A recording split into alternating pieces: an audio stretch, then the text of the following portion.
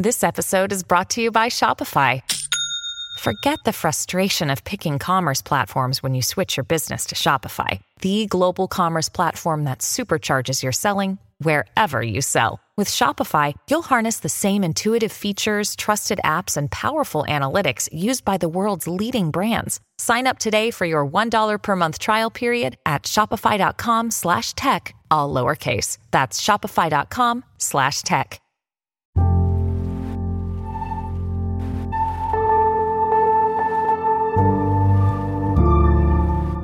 Welcome to Hazel's Story, an epic saga podcast. We're here to dive into the panels and pages of Brian K. Vaughan and Fiona Staples' comic book masterpiece, unpacking the amazing characters, themes, and weirdness in this grand space opera. My name's Abu. And I'm Alan. And Alan, we're back on the grind after all the excitement of Chapter 55 last week. I'm so excited. We're diving into chapters 10, 11, and 12 this week, which completes Volume 2 and the second story arc of Saga. If you skipped our last spoilerific episode, the special quick reaction to the new Saga Chapter 55 that came out January 26th, welcome back to the show. We promise once you get all the way through Saga, you'll want to go back and listen to that because we had some fun last week. Yeah, the hype was very, very real. But enough about Chapter 55, we're here to talk about 10 through 12, so let's jump in. First, let's take care of some housekeeping though. Right off the bat, a spoiler notice. This episode, like all of our deep dive read-along episodes are, will be spoiler-free.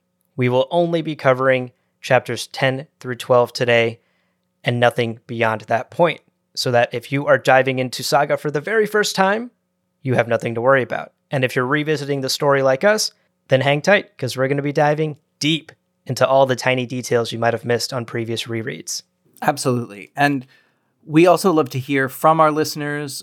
We've been seeing the show grow, and it's been really exciting to watch. If you have any ideas, thoughts, reactions to anything that we talk about, or to even just like how it feels to be reading this book along with other people, send us an email, hazelsstorypodcast, all one word, @gmail.com, hazelsstorypodcast@gmail.com. There's 2 S's in a row there on Hazel's Story. And anything you send us, we would love to include on a future episode.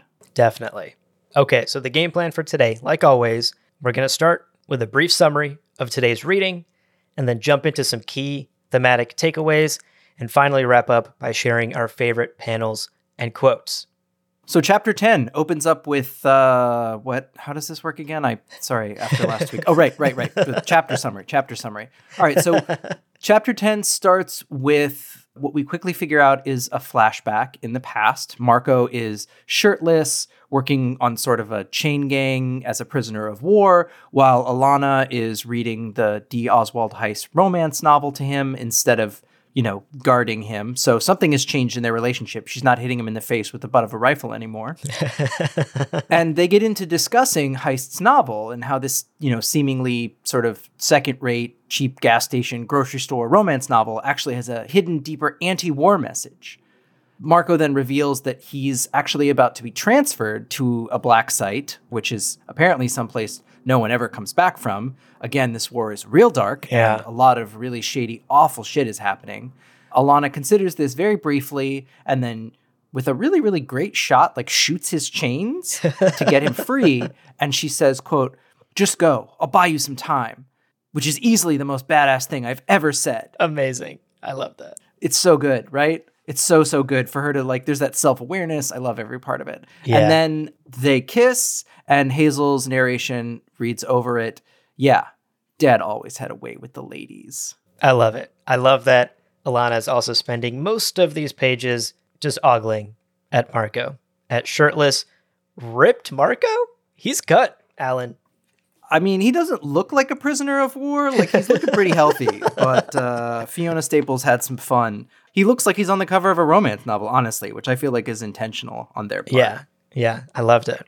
All right, in the next scene, we jump back to the present day where Marco and his mother are still searching for Isabel on this giant egg planetoid. They come across some scary-looking midwives. They have these upside-down faces, terrifying stuff, and are saved by a flaming gorilla that scares them off. And It turns out this giant flaming gorilla that tells the midwives to flee in terror, bitches, is actually just an illusion from our girl, Isabel. We found her. Isabel's introduction is incredible. She says, quote, "Just so you know, this is the third worst babysitting gig I've ever had," end quote, which raises a lot of questions about the first two. And makes me think she perhaps lost half of her body in one of those gigs. So good. The moment of levity passes, however, because at that very moment, the planet begins to hatch, and the crew decides they got to get out of here stat.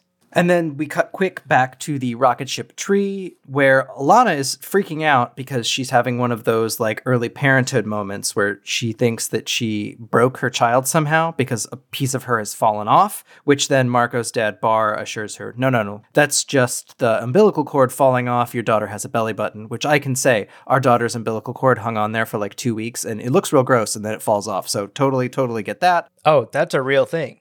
Oh yeah, totally. No, the belly button like stays on there for like a little while and then eventually it falls off and it's like definitely freaks you out. Okay. Reading this, I was like, oh, that's a weird fictional thing that Brian and Fiona came up with. Nope. It's definitely a real thing. When you bring your baby home, they still have part of the umbilical cord hanging off. Then eventually it just kind of like falls off. Oof, wow. However, this moment of family bonding and sharing is interrupted because all of a sudden Marco and his mom and Isabel reappear. They like port back into the ship. Alana is super excited to see Marco. It's great. However, that is then interrupted because the shell hatches and there are pieces of like what Alana initially thinks are asteroids, but then they're like, no, those are pieces of a shell. And they're like, what the fuck is happening? Bar says, what in the world? And then we get this massive, amazing depiction of what it has hatched out of this planet, which is this giant lizardy thing. I don't know. It's terrifying. But before we can even like think about what the fuck is that, the alarms start to go off in the ship and everybody's like, oh God, what now? And that's an alarm telling them that the Will's ship has just, I assume, like come out of warp or something very much nearby. Mm-hmm. And so now they're literally stuck between a bounty hunter and a giant planetoid-sized space lizard. A rock in a hard place, I'd say. Sure. One quick note about this scene before we move on, Alan. Bar offers Alana this piece of advice that I'm wondering if it resonated with you. He said, quote, "Don't be so hard on yourself. It takes a lifetime to learn how to be a parent. And by the time you finally start to figure things out, ... And he trails off. And I felt like that was a pretty powerful thing for him to say. The previous generation sort of imparting this wisdom on Alana, who's freaking out about a apparently very normal umbilical cord thing. Oh, totally normal. And yeah, that's the entire first 3 months of having a baby is just full of moment after moment of that, like feeling like you're blind and wandering around in a room that you can't figure anything out in. And by the time you finally start to figure things out, yeah, your kid's all grown up and they're off having their own kids. Right. If your goal on this podcast is to convince me never to have kids, Alan, you're well on your way. All right, moving on to the next scene. We are over at the whale ship, and he panics because he realizes this giant thing that just hatched is something called a time suck. And shouts to Brian K. Vaughan for the little bit of cheekiness here. This little baby that hatched is time suck. Big time suck. Big. It's literally a gigantic time suck. A gigantic time suck. I love it. Love it. Now, Gwendolyn doesn't want to turn back in this moment. She is insistent that they continue the hunt. And she does a thing, I've seen enough movies to know this. You never just hit a button on a ship that you are a guest on. But she does exactly that. She pushes a button and launches heat-seeking missiles out into the void. They don't actually see the rocket ship tree. She just launched the heat-seeking missiles, hoping it would strike something nearby. In an absolutely brilliant move, Alana actually orders the rocket ship tree to fly right at the missiles. And they bounce off the hull, which knock these missiles off course right into the giant time suck. That obviously sets off the time suck, gets real fucking pissed, and starts shooting these black wispy things out of its sockets, out of its eyes and its mouth, presumably, right at the Will ship, which rips a section of the hull from his ship. I don't even want to say this next part out loud. Blowing Lion Cat out into the cold vacuum of space. My heart stopped. Oh, and this is the final page of chapter 10. That's how chapter 10 ends, is Lion Cat sucked out into space. So like you're reading this chapter by chapter and you're like, dear God, no, Lion Cat. Oh my, yeah, incredible stuff. Moving on to chapter 11. Luckily, we don't have to wait to see what happens to Lion Cat. Oh, wait, yeah, we do, because we start the next chapter with another flashback, which is, once again, you were expecting to find out the fate of a character, and instead you get something much different, which in this case is Alana and Marco just like fully in the throes of making love, having sex, fucking, whatever you want to call it, including in this first all panel, of the above. One of my favorite things, and I hadn't even thought of, but clearly Brian and Fiona did, is that Marco's giant horns would be great handholds during sex because Alana is like gripping them like handles. So cool. Glad somebody thought that all the way That gives through. a new meaning to love handles, but sure, I love it. No, the joke is done. Cutting that. You can cut that. Oh, I would never. They finish having sex. And then Alana gets freaked out because she's realized that Marco has finished inside of her. And then seemingly and understandably gets freaked out because, one, they're on the run and it's not real great time for them to be having a baby. And two, who knows between their two species if they can even have a baby. And Marco gets kind of idealistic about it while Alana is being more pragmatic. Alana says, quote, look, when the two of us are making love, starting a family with you seems like the smartest, sanest idea in the universe. But it's not. She also makes reference to Sexy Alana, which is apparently like an alternate persona. Sexy Alana is, quote, a crazy person. Sexy Alana is obsessed with her nipples and uses the word dick unironically. She's not to be trusted, which is truly quite delightful. I like this alternate persona of Sexy Alana. And I feel like we might see her again.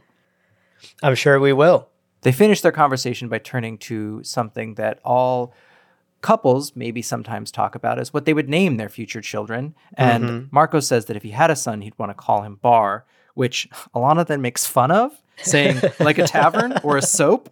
And Marco, of course, says, my father's name is Bar. And she's like, oh, I love it. Oops. Womp, womp, womp, womp. And we get some classic levity before we shift back to the engine room on the ship with the time suck right outside and missiles going off.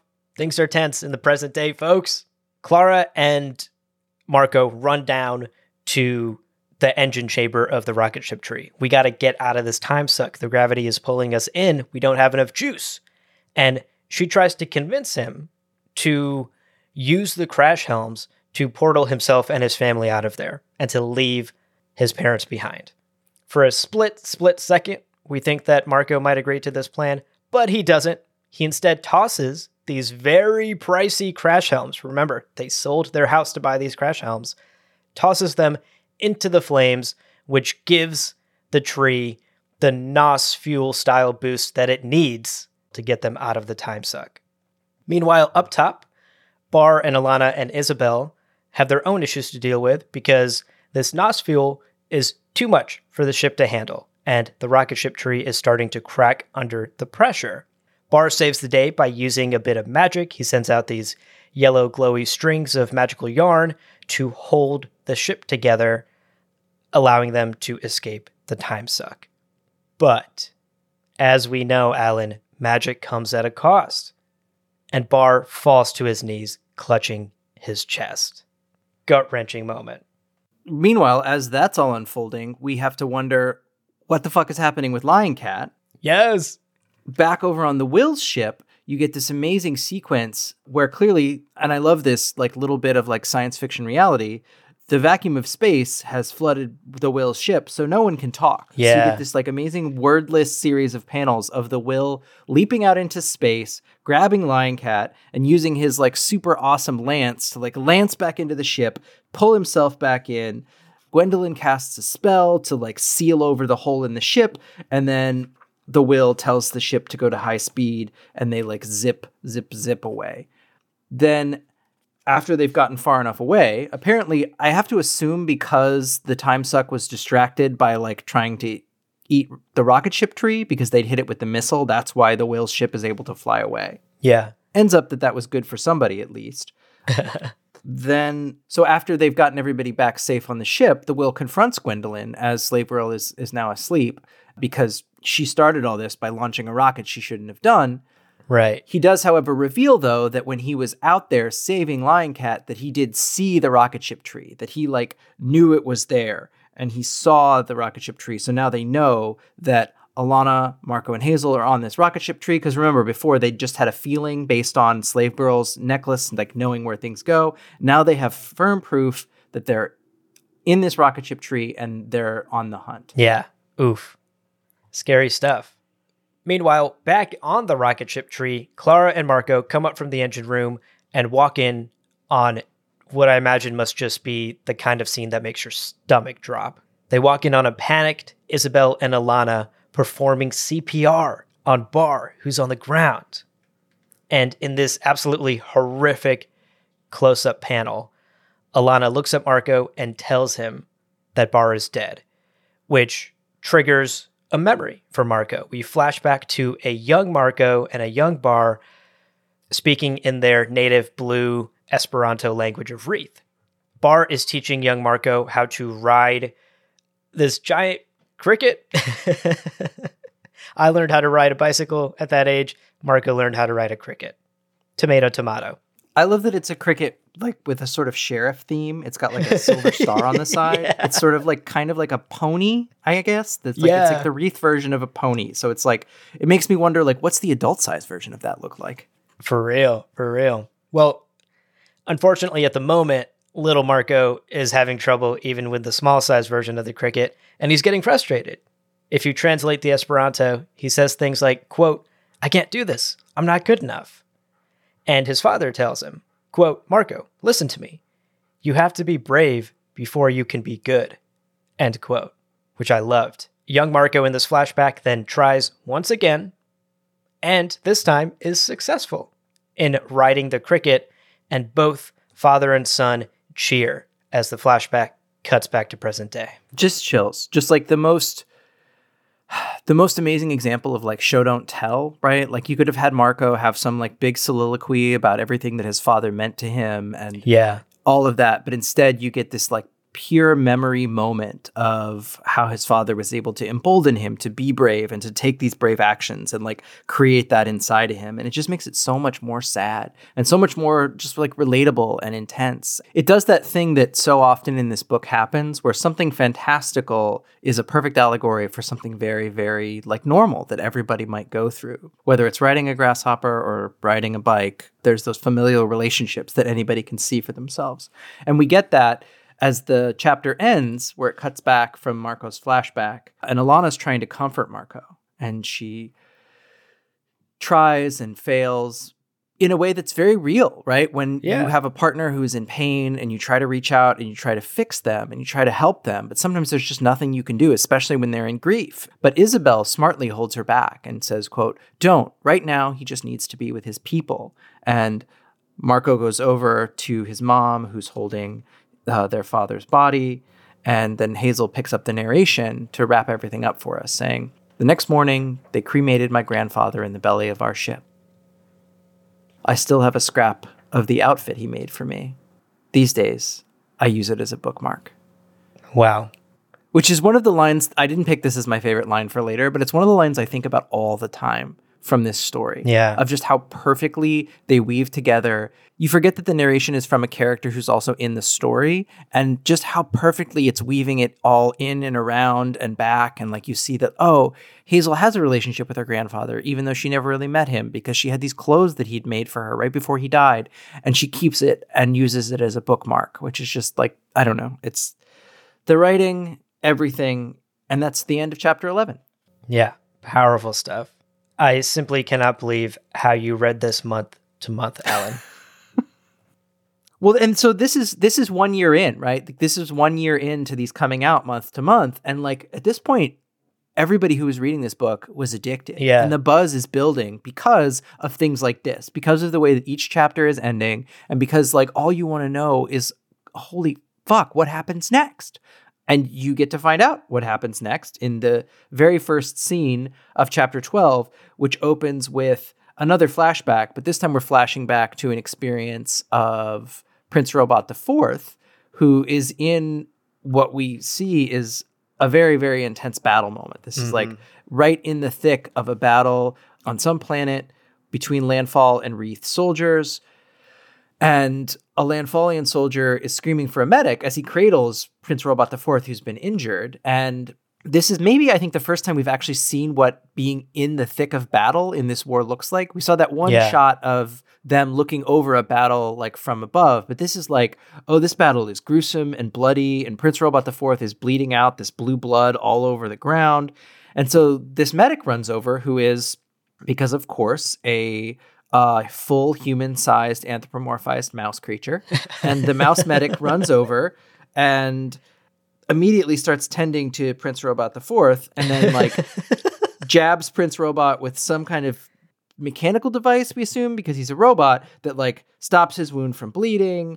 And then it quickly takes a turn, though, because a soldier nearby screams for everyone to put their gas masks on because the enemy has apparently released poison gas, which is, I guess, as much as it would be in our world, a war crime. Gas in most circumstances is against the Geneva Conventions, right? It's not something we could do because it's inhumane, but it's happening anyway. And so Prince Robot, having just had his life saved by this medic, is like, medic, put your mask on. Prince Robot doesn't need a gas mask because he's a robot. He doesn't breathe, I guess. But we find out very quickly just the sort of ranking of priority of the various conscripts in this war, because this mouse medic didn't get a gas mask. And so all Prince Robot can do is stand there and watch as the gas affects the mouse incredibly quickly, to the point where the mouse explodes from every part of its body, and the exploding like viscera gets all over Prince Robot.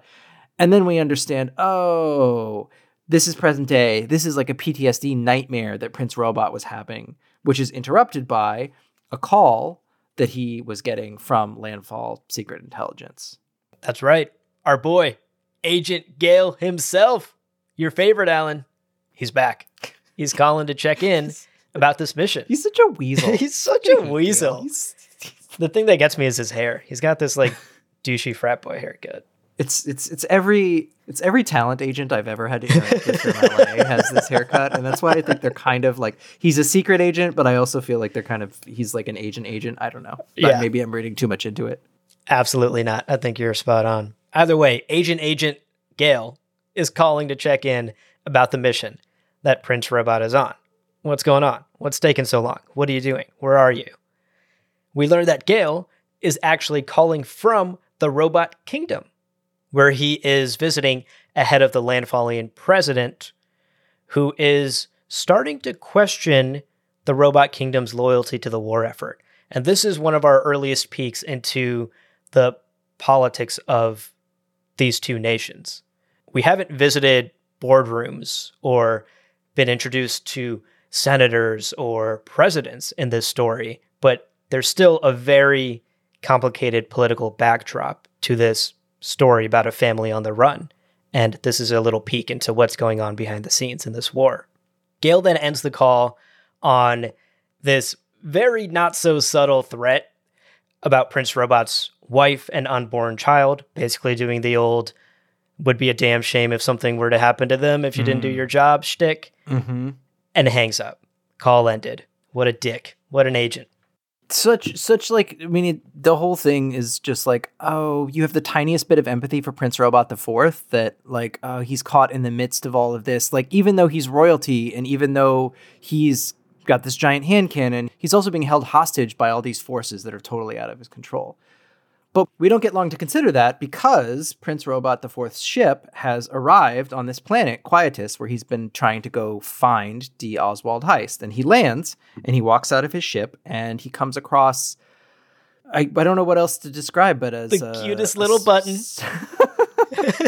It's a small seal in yellow overalls walking on two legs with a giant walrus that walks on four legs on land that he's carting around. Yes. And the seal speaks in a very sort of folksy, endearing way and points Prince Robot IV in the direction of D. Oswald Heist, throwing a little bit of helpful information Prince Robot IV's way, which is he asks him, quote, "Did you bring him any bottles? Mr. Heist likes it when the ladies bring him bottles," which shows the kind of visitors that apparently this writer is getting.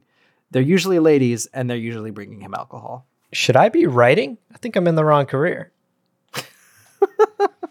Either way, in the next scene, we cut to D. Oswald Heist, who hears a knock at the door and goes to answer it thinking it's just another admirer looking for another autograph. And it turns out it's Prince Robot IV. He questions Heist about Alana and Marco. And when Heist says he doesn't know what he's talking about, the discussion then turns to the topic of Heist's novel, the same novel that Prince Robot has been reading, the same novel that Alana was such a big fan of. Heist plays this all off. He says that it's just some shitty book that he wrote for a quick paycheck, but Robot IV is not sold. Quote, "You're being coy, Heist.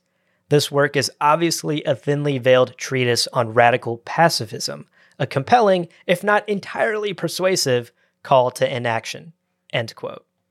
Which I love this. I love this. It's sort of a running gag in this book now that like it's because we've even gotten to read some of the text from this book, which it's just a romance novel, but I don't think there's any like deep subtext that it's a thinly veiled treatise on radical pacifism, but somehow everybody who reads it thinks it is. Yeah. And so we're left to sort of wonder as an audience, like, is it? Or is it just like everybody's reading too much into it? And Heist even a little later in this conversation throws a little nod to that where he says, quote, "Well, you know what they say, the reader is the final collaborator. Cheers for doing the heavy lifting," sort of implying that thing that all writers wrestle with, which is when their readers add extra meaning to their work that they never thought of. I don't know if any of you who are listening or if you, Abu, ever read something in, say, like a high school English class and you were like, oh, this was the author's intent, and you make up a whole bunch of bullshit that no author ever possibly thought of. They were just like, I was just writing about, birds in a tree. I don't know where you got to that it was a metaphor. Right. I'm sure George Lucas has a lot of thoughts on this topic. Yes, sometimes a cigar is just a cigar. Totally. So this tense conversation and this tense scene continues. Prince Robot IV spots a photo of Heist's son on the wall, and through some questioning, we learn that Heist's son is dead. He died in the war after he enlisted with Landfall. And as the conversation is seemingly wrapping up and winding down, Prince Robot IV is headed towards the door. He turns and asks one more question. He asks Heist what battle his son died in. And this is the moment where Heist reveals that his son didn't die in any battle. He came home from the war and he hung himself. And Robot IV responds, quote, and this is awful, quote, "So your coward of a child tops himself, and now you think, what, that all veterans of just conflict are shell-shocked maniacs?" End quote. Which we as the reader obviously know is some real heavy projecting here from Prince Robot IV. Right. He's obviously overly defensive because this is the very thing that he's currently dealing with as well. This also triggers Heist.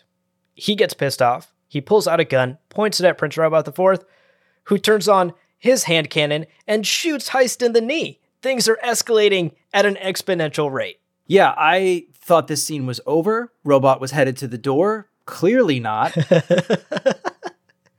Prince Robot then sort of challenges Heist and taunts him that he's like, you know what? I don't believe you. I think you really are a pacifist, and this whole book is about radical pacifism. I'm going to give you this pen. I want you to stab me in the neck with it. I have a weakened circuit from an old war wound right here in my neck. If you just stab me with it, you'll likely kill me. Do it. Do it right now, or I'll kill you. And then Heist can't do it. Yeah. He apparently really does believe in radical pacifism. He throws the pen away. Prince Robot IV pulls up a chair and basically decides, okay, I've got my guy. I'm just going to wait for Alana and Marco to show up because clearly they're in league with this actor, all trying to like stop the war. Yeah. Which is weird because it sounds like a crazy conspiracy theory, but it might also be true. Yeah. None of that matters, though, because the chapter ends on this amazing reveal. The camera then pans up the stairs to the second floor of this lighthouse where Heist lives. And who do we find there? Oh, my God. Marco, Hazel, Alana, Marco's mom, and Isabel, all hiding at the top of the stairs, ready to take on Prince Robot IV, who comes up. And Hazel's narration informs us, Prince Robot IV was dead wrong about my family coming to Quietus anytime soon. We'd already been there a week. And that's it. That's how the chapter ends. That's how the story arc ends. It's like every part of it is like twist, turn. I love the way this story plays with timelines and timing. It's this mad race against time for everybody going from place to place, but you never sort of know who's getting anywhere when. Yeah. And it's like, oh yeah, of course. They could have totally gotten to Quietus ahead of Prince Robot because their ship was going super fast from the crash helm. So It's awesome. I love it. I can't believe we have to wait. Yeah, another gut punch. I actually distinctly remember finishing volume 2, getting to that reveal on the final page, and feeling my stomach drop. Just the absolute crazy reveal that they have been there for a week, and that Prince Robot IV is right downstairs. This final sequence, actually, the tension, it really reminded me of like a Tarantino conversation scene. You know how Quentin Tarantino is just so good at these long, drawn-out scenes where people are not questioning each other, but actually totally questioning each other, and it's so stressful and tense, and everyone's just like waiting for the pin to drop. Oh, yeah. That's what this conversation between Prince Robot and Heist felt like to me. This like Tarantino-esque, very stressful scene. Oh, totally, because you know that Prince Robot IV has been super violent before, right? And that he's subject to these like PTSD rages. So you're just like, yeah, oh, he's gonna kill this guy.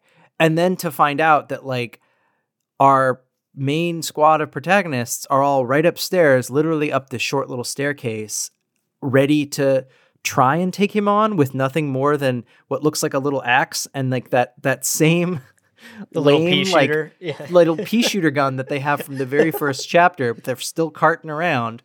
It's just the tension. But that's where the chapter stops, and that's where we're going to stop. Take a quick break. We'll be right back with some takeaways from these chapters, plus our favorite panels and quotes.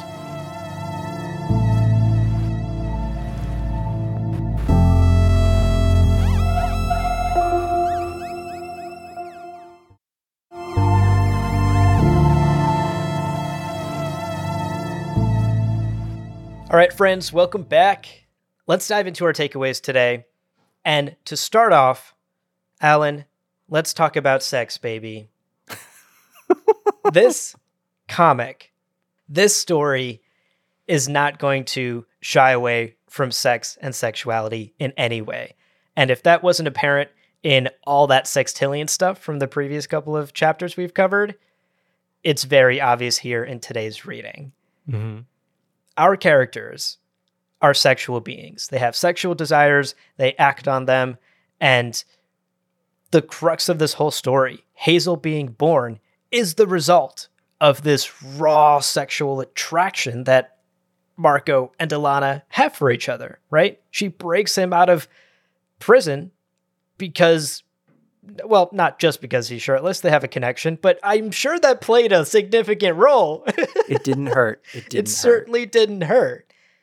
And I just want to take a couple of minutes to talk about the fact that this story is not shy about tough subjects that other stories would maybe not tackle. We've already talked in a previous takeaway about how we are going to see the atrocities of war, and this story is not going to sugarcoat any of that.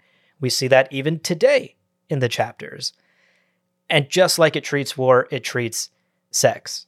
Our reading literally starts with shirtless Marco that Alana is thirsting over. We then, in a later chapter, get a very graphic sex scene with lots of nudity that ends in a discussion about semen inside vagina. And while there is a lot of sex and sexuality in this story, none of it comes across as unnecessarily lewd or fan servicey. It's just how real people have and talk about sex. This is just the reality of it. And that's so refreshing because so much of popular culture, so many of the TV shows and books and comics and video games that we all consume, all of this content, more often than not, many of the characters are these like sexless beings that we never actually see express that very human side of them. And this is a story where, yes, we're in a crazy fantasy universe. Yes, there's an alligator butler who actually showed up in this chapter as well. He did. He's there again.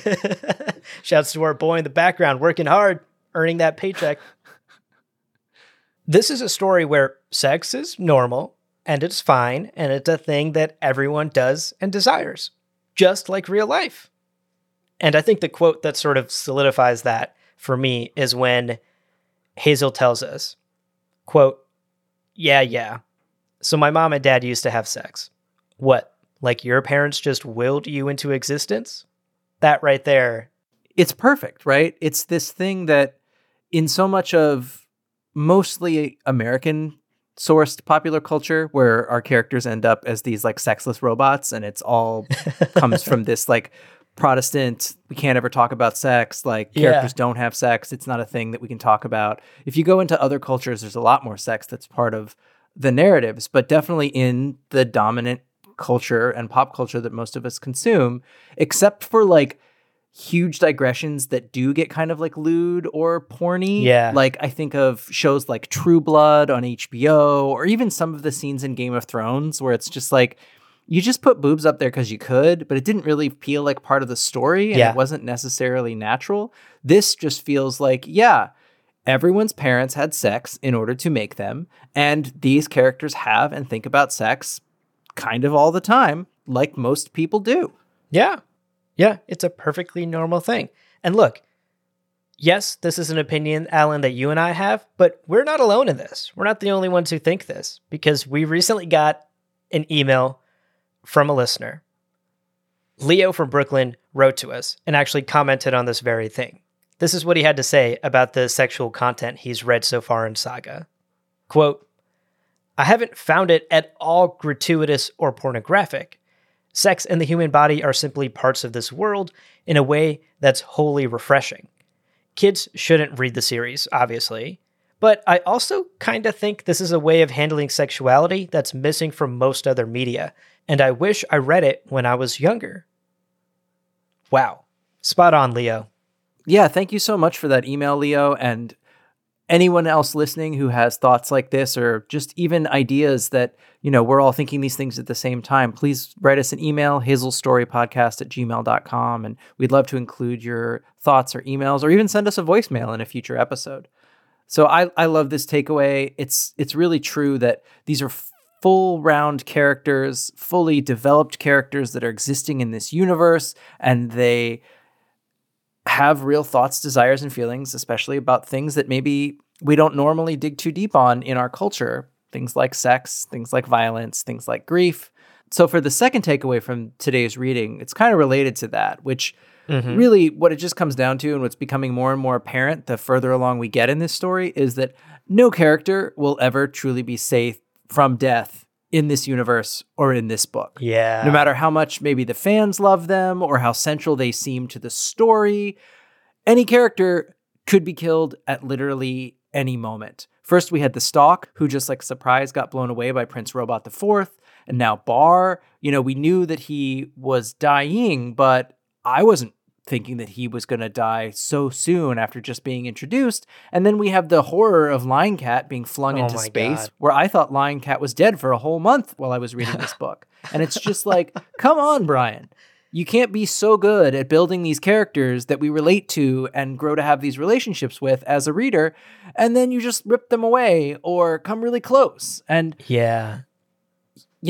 does that, I think, and maybe this is me becoming that projecting reader, but some part of me has to think he does that because this story is about how war traumatizes everybody and how in war anybody can die at any moment. And even the audience feels a part of that trauma in this story through the loss or the near loss of a lot of these characters.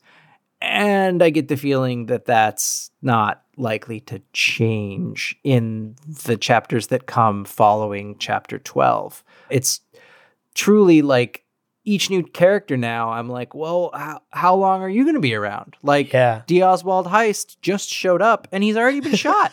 How many panels does he get in the book before he's shot? And I feel like Brian and Fiona are trying to give us some taste of what it would be like to live in this world where violence is constantly omnipresent because of this war, and really, really like make us feel some part of that. Oh, absolutely. I don't think you're reading too much into it at all. In fact, I don't know if you've heard, Alan, but the reader is the final collaborator. So that's us. I've read that somewhere. I expect to get credit on Saga chapters from now on. But I agree. I completely agree that no character here is safe. And I am finding myself constantly stressed every time I flip the page that one of my favorite characters, someone that I'm starting to grow attached to, is going to end up shot, stabbed, blown up, gassed.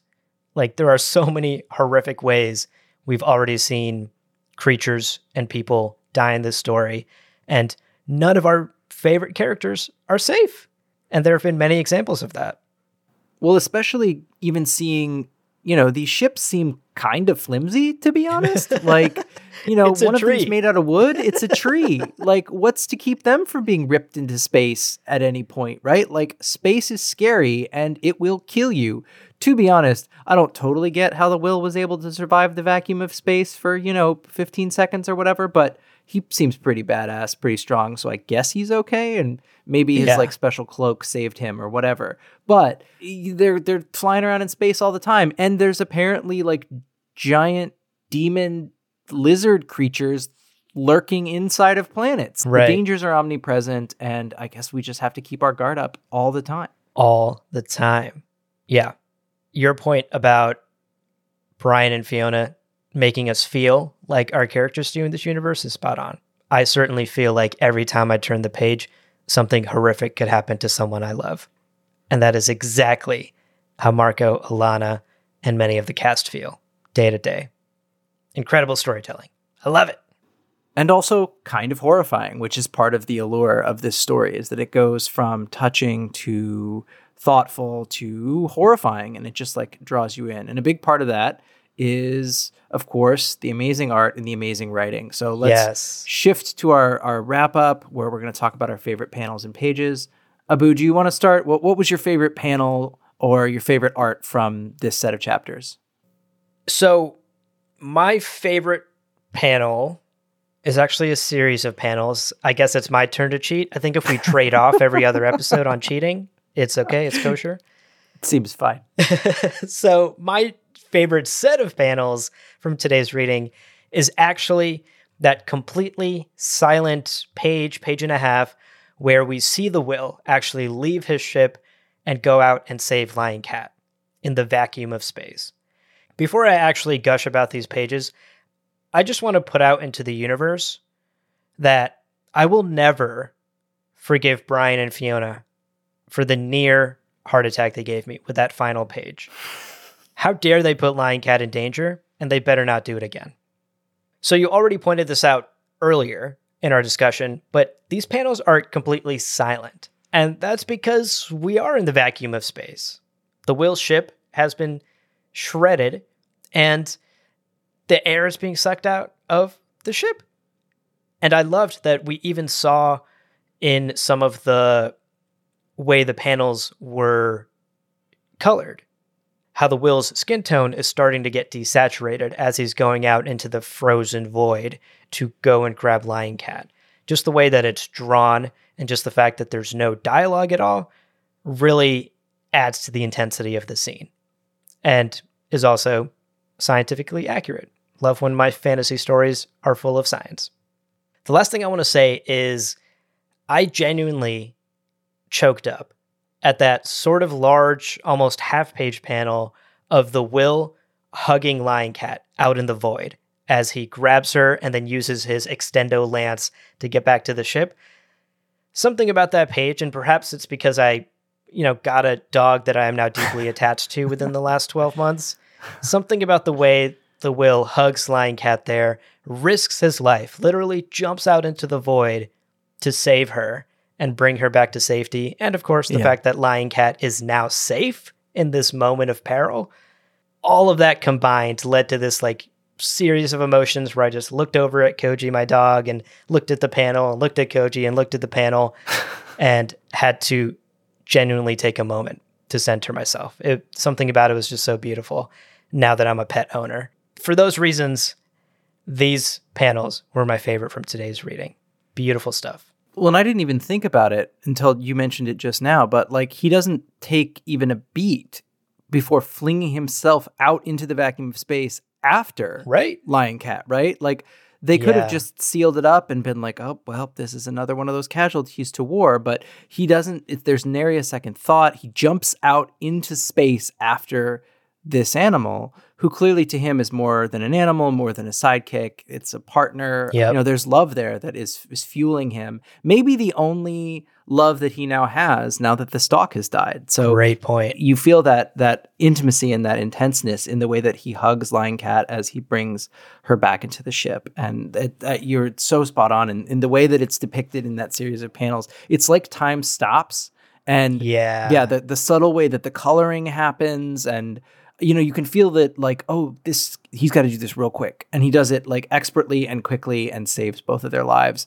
And then says like very hoarsely, like for the ship to go full speed so they can get away. Just the way that Fiona is able to add those extra elements through the coloring on these pages is one of my favorite things. And actually it leads really well into my favorite panel, which I don't have to cheat this time because it is technically one panel, but it is one panel that actually goes 2 full pages. The reason why is one of my favorite things to see Fiona Staples render visually in this book is any kind of like magic or fire, because so she does this book entirely digitally. She doesn't actually use watercolors or paint, or there's a lot of other artists that will use physical media to be able to create the visuals they're creating. Fiona does it all digitally, but still is able to evoke this sort of beauty that it's almost like oil paint when she's showing the blue magic, or fire in this case when we see the giant full bleed of the birth of the time suck from the egg planet towards the end of chapter 10.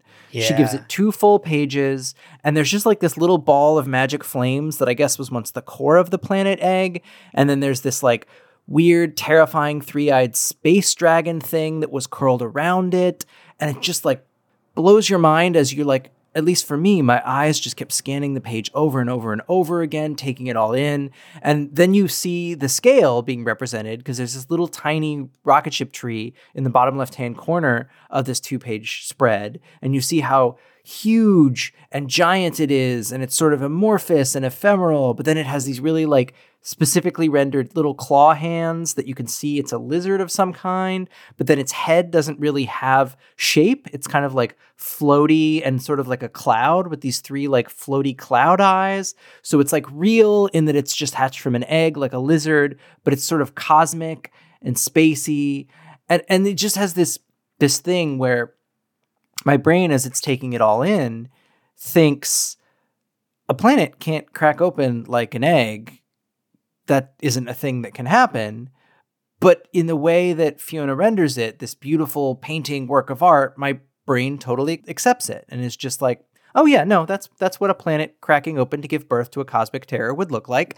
Totally bought it. And I want to understand more. What's happening here? Yeah. How does it work? Right. And the last thought I had, because as I was reviewing this for this episode, I was looking at a physical copy at one of the trade paperbacks for volume 2.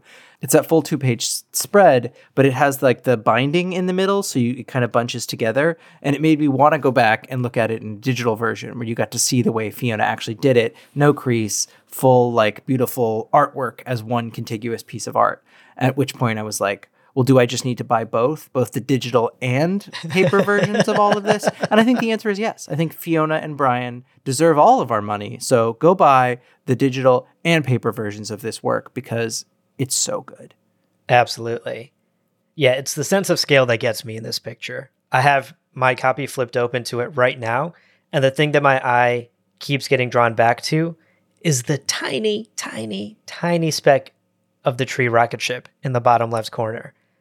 almost smaller than one of this lizard creature's eyes, than the time suck's eyeballs, is the ship that our heroes are on, which really gives you this almost Dune-esque scale. If you've seen the most recent adaptation of Dune by Denis Villeneuve, similar vibes. Like, the people are tiny, the ships are enormous, and the scale is almost mind-boggling. Hard to wrap your mind around. Beautiful stuff. Okay, Alan, let's wrap up as we always do with our favorite quotes from today's reading. And I'll let you go first. What was your favorite quote from today? This is kind of a long series of lines, but the payoff at the end is so good. I don't know what else to call it, but a tonal switcheroo that Brian K. Vaughan is so good at. Yeah. Where it starts in one direction, but then he switches it real quick at the end of the line. So it's at the start of chapter 11. Marco and Alana have had sex, and Alana is worried because Marco's just come inside her, which he thinks isn't safe because they're fugitives. And then Marco says, even if they're fugitives, they should still get to make their own choices because that's what being free is all about. Then the dialogue goes like this. Alana says, quote, "First of all, we're not free. We're hiding on a rooftop on fucking Cleve. And second, are you seriously talking about knocking me up? Because I don't even know if that's possible between our teams." Marco replies, "Did you even think that what just happened in there, the sex, would be possible? I know it wouldn't be easy, but is there a better symbol for this terrifying new peace that you and I have forged than a child?" And then Alana gets really angry, and she says, "A child isn't a symbol. It's a child. It needs applesauce and playpens and an assload of other things we can't provide where we're on the goddamn lam." And then this last line from Marco is my favorite bit. Yeah. Where he says, "Just to be clear, your exact words to me were, 'Please shoot it in my twat.'"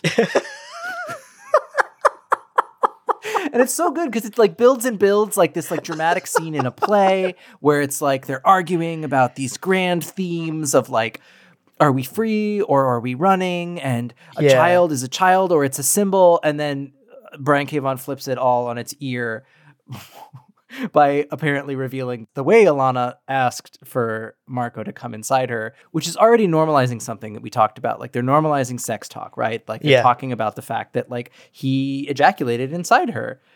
But apparently the way that she asked for it was to say, "Please shoot it in my twat," which is just, the writing on this is, I've run out of adjectives to describe how much I like it. Yeah. Sexy Alana. She can't be trusted, folks. Don't trust a word she says. Trusted. What about you, Abu? What was the line or writing from these chapters that really, really stuck with you? Mine's pretty quick. Yours is poignant and funny and great. Mine is a little bit horrific and a little bit funny. I loved the moment where that poor mouse medic is taking care of Prince Robot IV on the battlefield. And the mouse says, quote, "No joke, this is going to hurt like fuck for a second," end quote. Right before the mouse jabs Prince Robot with this mechanical shot thing. And this, for whatever reason, it's a horrific scene. There's bloodshed everywhere. We talked about how brutal this presentation of war is, but this line in the middle of all of this legitimately made me laugh out loud because I also just imagined it in the mouse's sort of squeaky little voice. Oh my God, I hadn't even thought of that. And the fact that like explosions are going off, Prince Robot IV is literally bleeding out. His like CPU circuits are falling out of him. And this little mouse is just like, "No joke, this is going to hurt like a fuck for a second." And that voice combined with just the juxtaposition of the line in the scene made me just burst out laughing. And it's moments like this, these like moments of levity crammed into scenes of horror and bloodshed and death is what draws me to this story and is what is so incredible about the way Brian writes this story. And as a complete aside, I kind of wish my doctors would be this brutally honest with me sometimes, you know? Like sometimes you go to the doctor and they're about to give you that one shot that makes your entire arm numb. And they're like, "Don't worry, it'll be real quick. It'll be fine."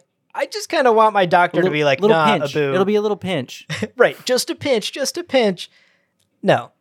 I just want my doctor to be like, "Abu, hold your breath. This is going to hurt like fuck for a second." Just be real with me is all I'm asking. So RIP to the mouse medic. they were a real one, and they kept it honest to the end. Do you want your doctor to do it in the voice too? Like the Mickey Mouse voice? Like, huh? No joke. This is going to hurt like fuck for a second. Huh? I think if Mickey Mouse is my doctor, I have other things to worry about than a little shot. Probably. Oh, man. Well, that brings us to the end of this episode. A real whirlwind. Yeah. And we're only through chapter 12. For the next episode, make sure that you've read through chapter 15. There's some amazing stuff that's coming. I'm excited to read it again. I don't know how you're feeling, Abu. I'm stoked. I can't wait. I mean, that starts volume 3, right? We start the next arc of this story.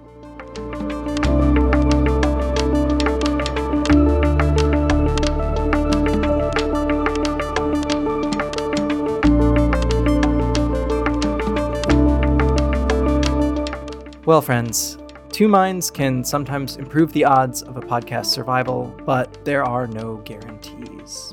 So leave us a 5-star review on Apple Podcasts and now on Spotify. Spotify's got ratings now. Please leave us 5 stars there as well. And be sure to check out the other shows on the Lore Party Podcast Network at loreparty.com. You can also follow us on Twitter and Instagram at lore_party. Music on this show was composed by Lawrence Kelly, who makes all kinds of amazing stuff. You can follow him on Twitter at producedby_LK. And if you're so inclined, you can follow Alan on Twitter at @Haberchak and me on Twitter at Abu_Zafar. Thank you so much for listening. And remember, podcasts are fragile things, but just like Alana, Marco, and Hazel, we'll all just keep on exploring and learning together.